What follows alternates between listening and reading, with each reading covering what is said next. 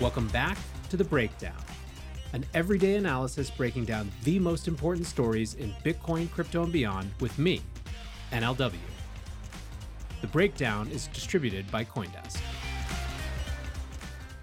Welcome for the first time ever to The Breakdown. We're going to start with regulators and what's happening on the regulatory front. We're going to go into this question about DeFi on Bitcoin, which seems to be coming up more and more. And then third and finally, we're going to get into Square's new Blue Sky initiative.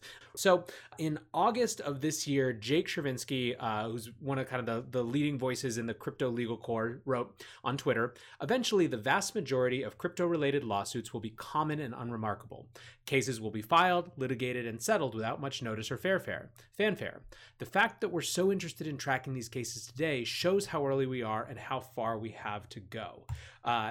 I think that was kind of prophetic because just over the last 24, 48 hours, we've seen a bunch of SEC enforcement action that kind of looks like that. In fact, Stephen Paley wrote, who's another legal expert in the crypto field, he wrote, "The SEC's ICO enforcement work has quickly become indistinguishable from other types of enforcement litigation. Crypto's novelty receives no special treatment. Like any other securities offering, you have to register, you can't make misstatements, and you can't misuse funds." So the case that they're talking about is the SEC charged Shopin, the CEO of Shopin, Eran Ayal, with basically securities fraud over their $42 million ICO.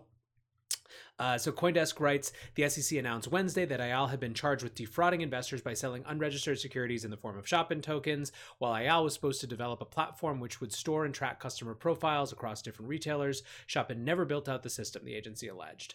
They also get into complaints around misuse of funds for personal use. But then this other one was really important. The complaint alleges that Ayal made at least 4 misrepresentations in marketing, including by claiming that Shopin had successfully conducted a pair of pilot programs, that the company had ongoing partnerships, and that an unnamed, quote, prominent Silicon Valley blockchain entrepreneur was an advisor to the company.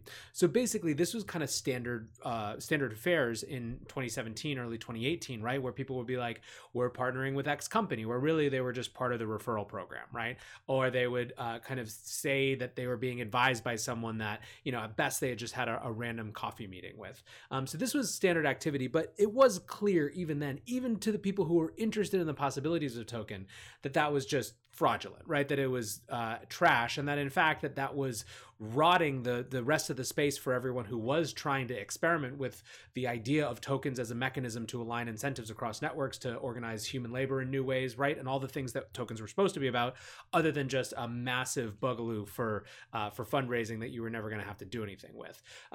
So that was this has been kind of, it's big news in the sense that it's obviously that it shows that the SEC is cracking down and that they have a long historical vision, and that they're not going to just kind of let these things go away. It's not big news in the sense that this is clearly a scammy effort, right? This is the type of thing that for those folks who are interested in the possibilities of tokens, they get incredibly frustrated about because it diminishes everything. Speaking of diminishing everything, the big news, I guess, in terms of regulatory action that's broken into mainstream news, this comes from the New York Times. 5 charged in New Jersey in $722 million cryptocurrency Ponzi scheme. Federal prosecutors said the defendants operated BitClub Network, a bogus investment scheme that they promoted as the most transparent company in the world and almost too big to fail. The details almost don't matter. It's the same story of basically they said that they were going to give people join a pool to share in the earnings from Bitcoin mining, in which people race to unlock new Bitcoin by solving complex algorithms, blah, blah, blah, blah, blah. And it was, again, just a great big Ponzi scheme, a clearly fraudulent activity. And this is the thing. I think this is so frustrating, again, for people who are actually legitimately interested in what crypto can be, even whether it's Bitcoiners who just are focused on the idea of a digital gold or the idea of Bitcoin as an undebasable non-sovereign money. It's frustrating for people who believe that tokens have an interesting role to play. All of this diminishes everything that everyone basically in this industry is trying to do. So, the crappy thing about this is that my father-in-law sent me this headline this morning from the Wall Street Journal or whatever publication he was reading, instead of the headline about how people are using Bitcoin in Argentina to evade capital controls, which, I sometimes get from him, right? And it's like the narrative matters, right? We're kind of trying still to come out of this idea of this is all just scams and trash, and this stuff hurts. However, I also kind of think it's part of the painful cleanup, and it's just a fact of life. So it's happening. It's worth keeping note of. But let's move on for now to an interesting topic around DeFi and Bitcoin. So CoinDesk tweeted out this morning, just in, the Bitcoin community may soon have its own version of Ethereum's flagship decentralized finance DeFi platform, MakerDAO.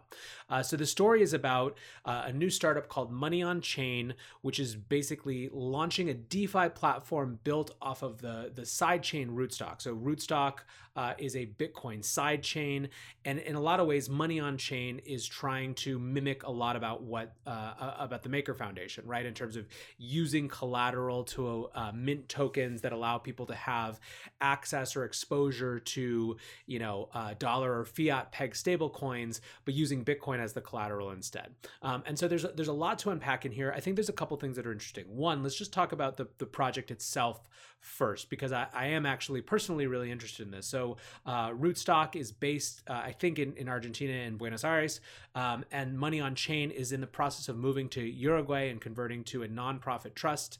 And Uruguay is really interesting for a lot of reasons. The Latin American Bitcoin conference is happening there this week. I got married there, so it's got to be interesting. No, but seriously, Uruguay and Argentina are kind of fascinating case studies in some ways about how people might use cryptocurrencies and for what.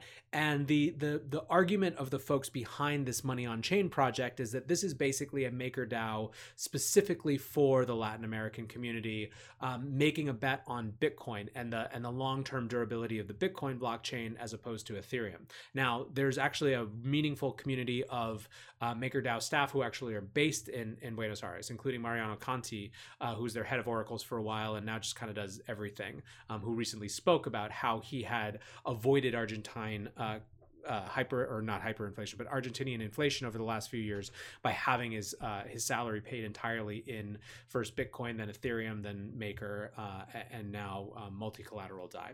So there's already an interesting DeFi community in Argentina. So it'll be interesting to see whether the Bitcoin version of this actually picks up steam in any way.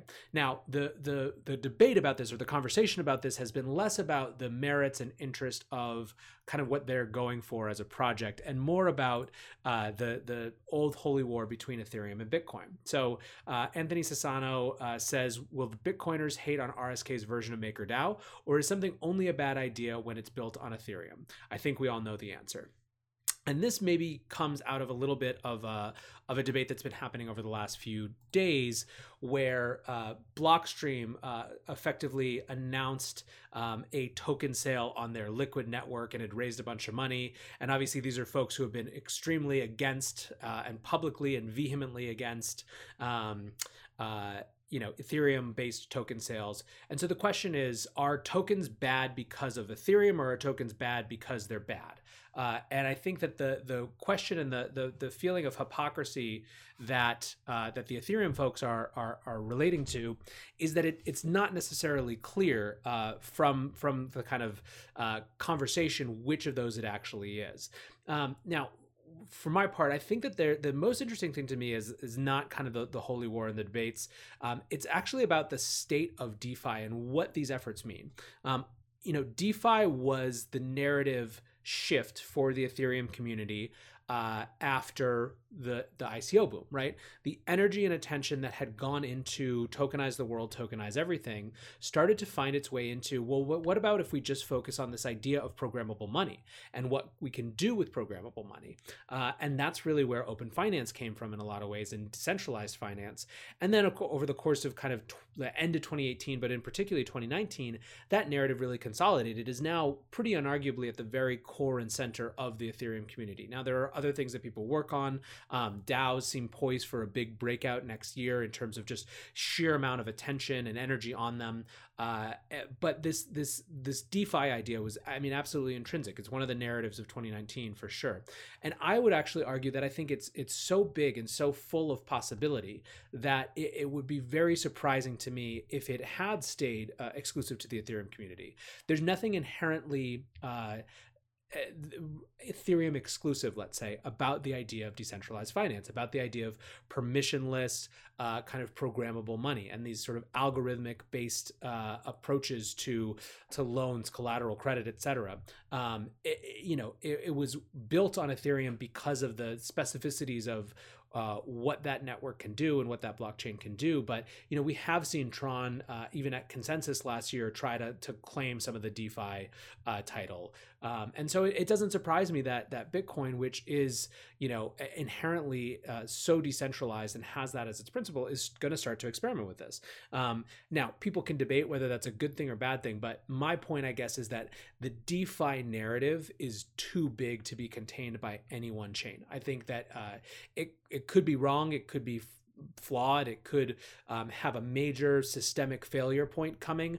But as an idea, as a concept, as something that's getting people excited, and as a possibility set that changes things about how the world and money is organized, I can't imagine that it's going to stay just within the Ethereum community. And that will be really interesting to watch as other chains come into it, right? So that's number 2 for today, is this idea of DeFi on Bitcoin, but really just the ascendance of the DeFi narrative beyond where it began. But with that, let's move to our final topic for the day, which is, let's call it orthogonal to crypto. So Jack Dorsey is obviously kind of probably the most popular CEO among Bitcoiners in particular, but just I think crypto in general, at least in terms of kind of the big tech CEOs. And there's a bunch of reasons for that. One is that he's obviously had this stated commitment to Bitcoin that's come up a lot, but I think it's more than just a stated commitment. There's a reasoning why that is really powerful. And Jack has spoken eloquently about the reason that Twitter will never do a Libra type coin is that he believes that the internet native money has to come from an internet native protocol that's not the provenance of any one tech platform, right?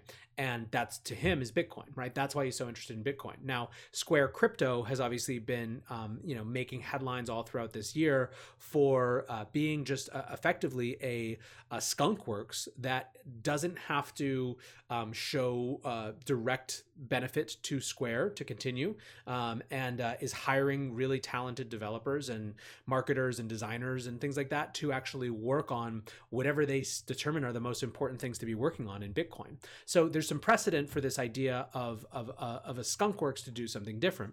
So on December 11th, so that's yesterday, Twitter, this is from Jack, he writes, Twitter is funding a small independent team of up to 5 open source architects, engineers, and designers to develop an open and decentralized standard for social media. The goal is for Twitter to ultimately be a client of this standard. And he goes on, and I think this is worth reading a little bit more.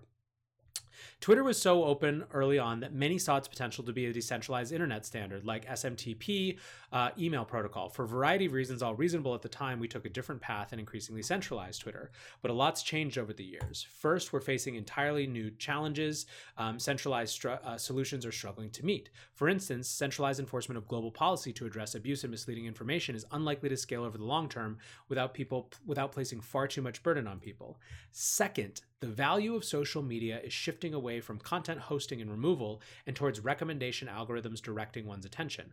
Unfortunately, these algorithms are typically proprietary and one can't choose or build alternatives yet. Third, existing social media incentives frequently lead to attention being focused on content and conversation that sparks controversy and outrage, rather than conversation which informs and promotes health. This is obviously, and now this is Nathaniel again cutting in, this is perhaps the central defining challenge of the social media business model as it relates to human society is the incentive on the one hand to promote the outrage that gets clicks and gets attention, while on the other hand being good stewards of human conversation and human relationships. So this is back to Jack now. Finally, new technologies have emerged to make a decentralized approach more viable. Blockchain points to a series of decentralized solutions for open and durable hosting, governance, and even monetization. Much work to be done, but the fundamentals are there. and he continues to go on. He relates it to Square Crypto. Square is doing exactly this for Bitcoin with Square Crypto. For social media, we'd like this team to either find an existing decentralized standard they can help move forward, or failing that, create one from scratch. That's the only direction we at Twitter Inc. will provide. Why is this good for Twitter? It will allow us to access and contribute to a much larger corpus of public conversations, focus our efforts on building open recommendation algorithms which promote healthy conversation, and will force us to be more innovative in the past. Goes on to talk about how it's hard, yada, yada, yada. This isn't going to happen overnight. It will take many years to develop a sound, scalable, and usable decentralized standard for social media that paves the path to solving the challenges listed above. Our commitment is to fund this work to that point and beyond.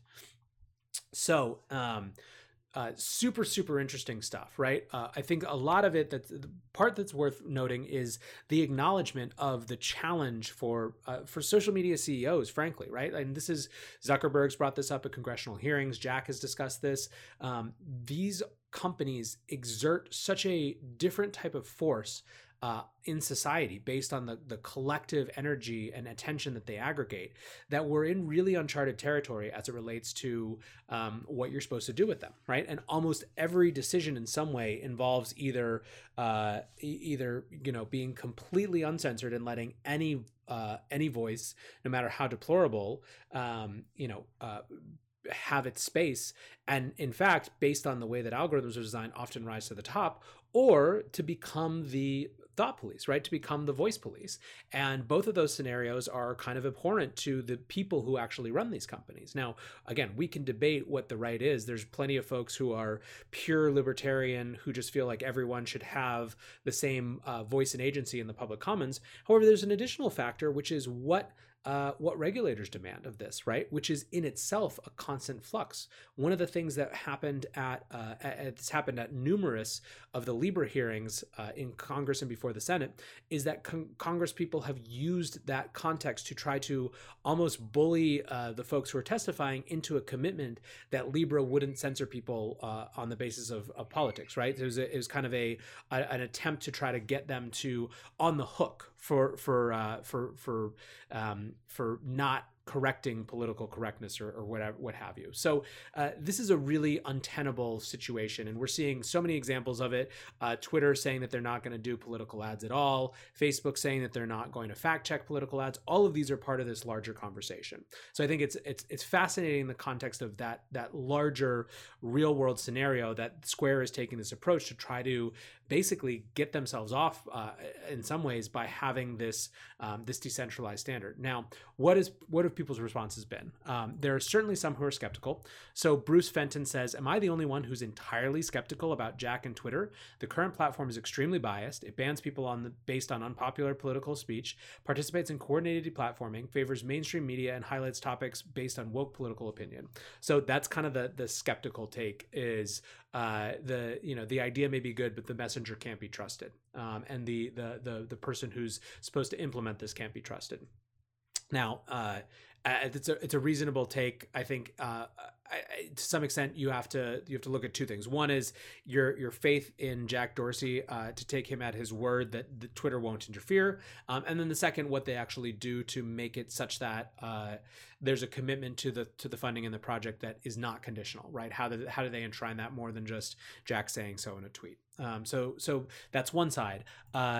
Selkis, meanwhile, Ryan Selkis from Masari has a different opinion. He says, "I want to believe Jack," and he talks about how Twitter has become the central communication platform for crypto, basically. How it's kind of accepted the mantle from Bitcoin Talk before it, and Reddit before it, and Bitcoin Talk before that, and so for him, he's basically talking, his belief is that this is incredibly big, incredibly bold, incredibly ambitious, much bigger in some ways for Twitter as a company than even Square Crypto was, but that if anyone is worth being interested in seeing what they do, it's Jack Dorsey. This sentiment was echoed by Nick Carter, and I think this was maybe my favorite thing that I read about this. "I don't expect a Twitter-funded outfit to build the winning standard for decentralized or federated social media, just as Linux didn't come out of Microsoft or Bitcoin from JPM. But the fact that Jack knows where we are headed is so impressive. I couldn't have a higher opinion of Jack Dorsey. He's easily my favorite entrepreneur. I know he gets a lot of flack, but that's because he doesn't submit to the people who want to control his platform for political gain. Reflected on this some more, that Jack has the ability to zoom out and understand that these digital fiefdoms will soon be organized on an opt-in basis around legal systems, TOS, is frankly astonishing, given that he deals with public market short-term pressures and shareholders. So basically, Nick's point is that Jack has correctly assessed that this is the basically the place where this is all heading, and it's worth being supportive of the efforts and cautiously optimistic about the efforts for that reason. In fact, someone says it's not that astonishing when you realize it's never going to actually happen, and Nick bites back. He says, absolutely it will. It's the inevitable conclusion of centralized fiefdoms that try to organize the world under a single moral code. That's obviously impossible. There's no universally acceptable morality or legal system. Fragmentation is inevitable. So I think it's super important. It's super interesting because, again, when we are talking about Bitcoin, when we're talking about cryptocurrencies, these things all have a context, and the context is the world that we live in. These things wouldn't have been invented if there weren't systems that needed to be upended, that needed to be changed. And there are some folks, again, for whom this whole space boils down to they don't believe that money should be debased through printing, and that creates a whole host of ills from war to inequality and beyond. And that is the big game. That is the singular focus for them. Those folks tend to be focused on Bitcoin, obviously. And I think that's a completely reasonable intellectual position. However, there's a huge number of additional people in this space who are looking at things like the way that social media power is exerted and controlled by corporations, who even if benign and didn't mean to have the control that they do now, and are looking to these sort of decentralized solutions to break that apart, right? And one of the challenges is that demand may not come from below. I think that's one of the takeaways for some from the ICO movement, is that people aren't necessarily demanding their own privacy. They're not necessarily demanding decentralized alternatives. They don't necessarily care about decentralized alternatives. They just want better experiences. They don't think necessarily about the downsides because they're so systemic rather than individual on any given moment.